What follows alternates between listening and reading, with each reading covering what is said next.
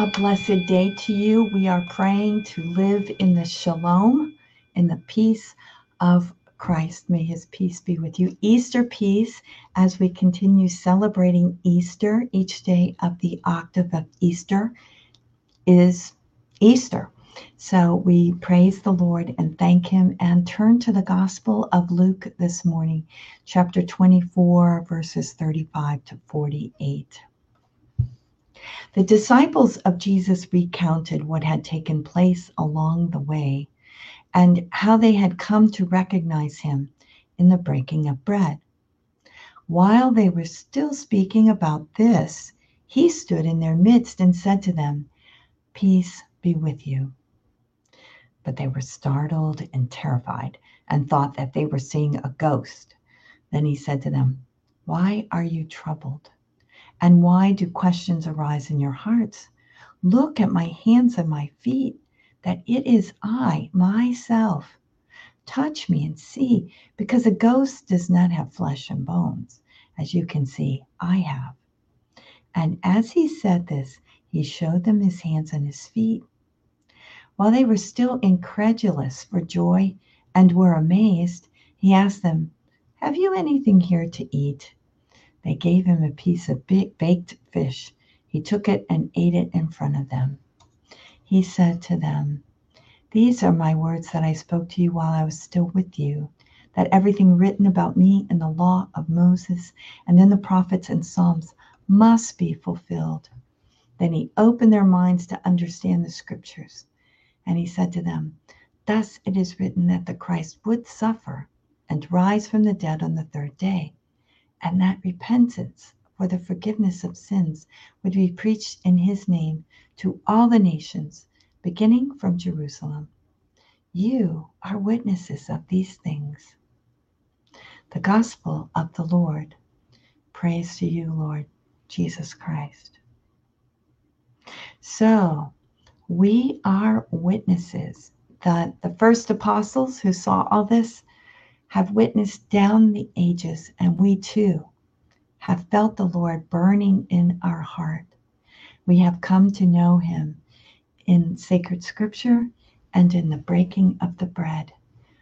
And we know and testify that Jesus Christ is Lord, that he died for us, and that his death brought redemption, and that he offers us mercy, forgiveness of our sins, and he wants us to turn and care for our brothers and sisters and witness to them.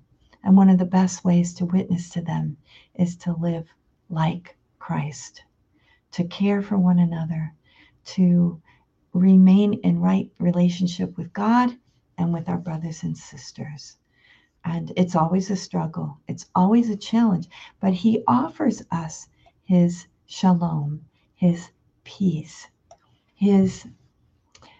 it's more than just God's shalom, God's peace is more than just tranquility. It's really a rootedness in God and in God's peace, despite travail, despite the challenges that we will face. We're anchored in God and in his peace. So that's my wish for you and your loved ones, my prayer for you and your loved ones, and also my prayer for myself.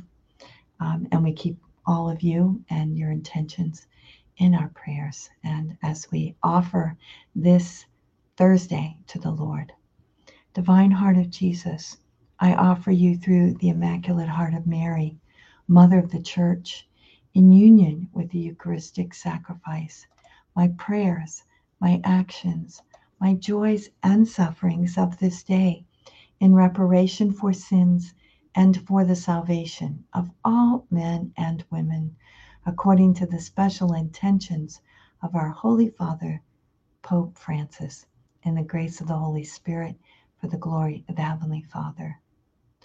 O Jesus, eternal shepherd of our souls, send good laborers into your harvest.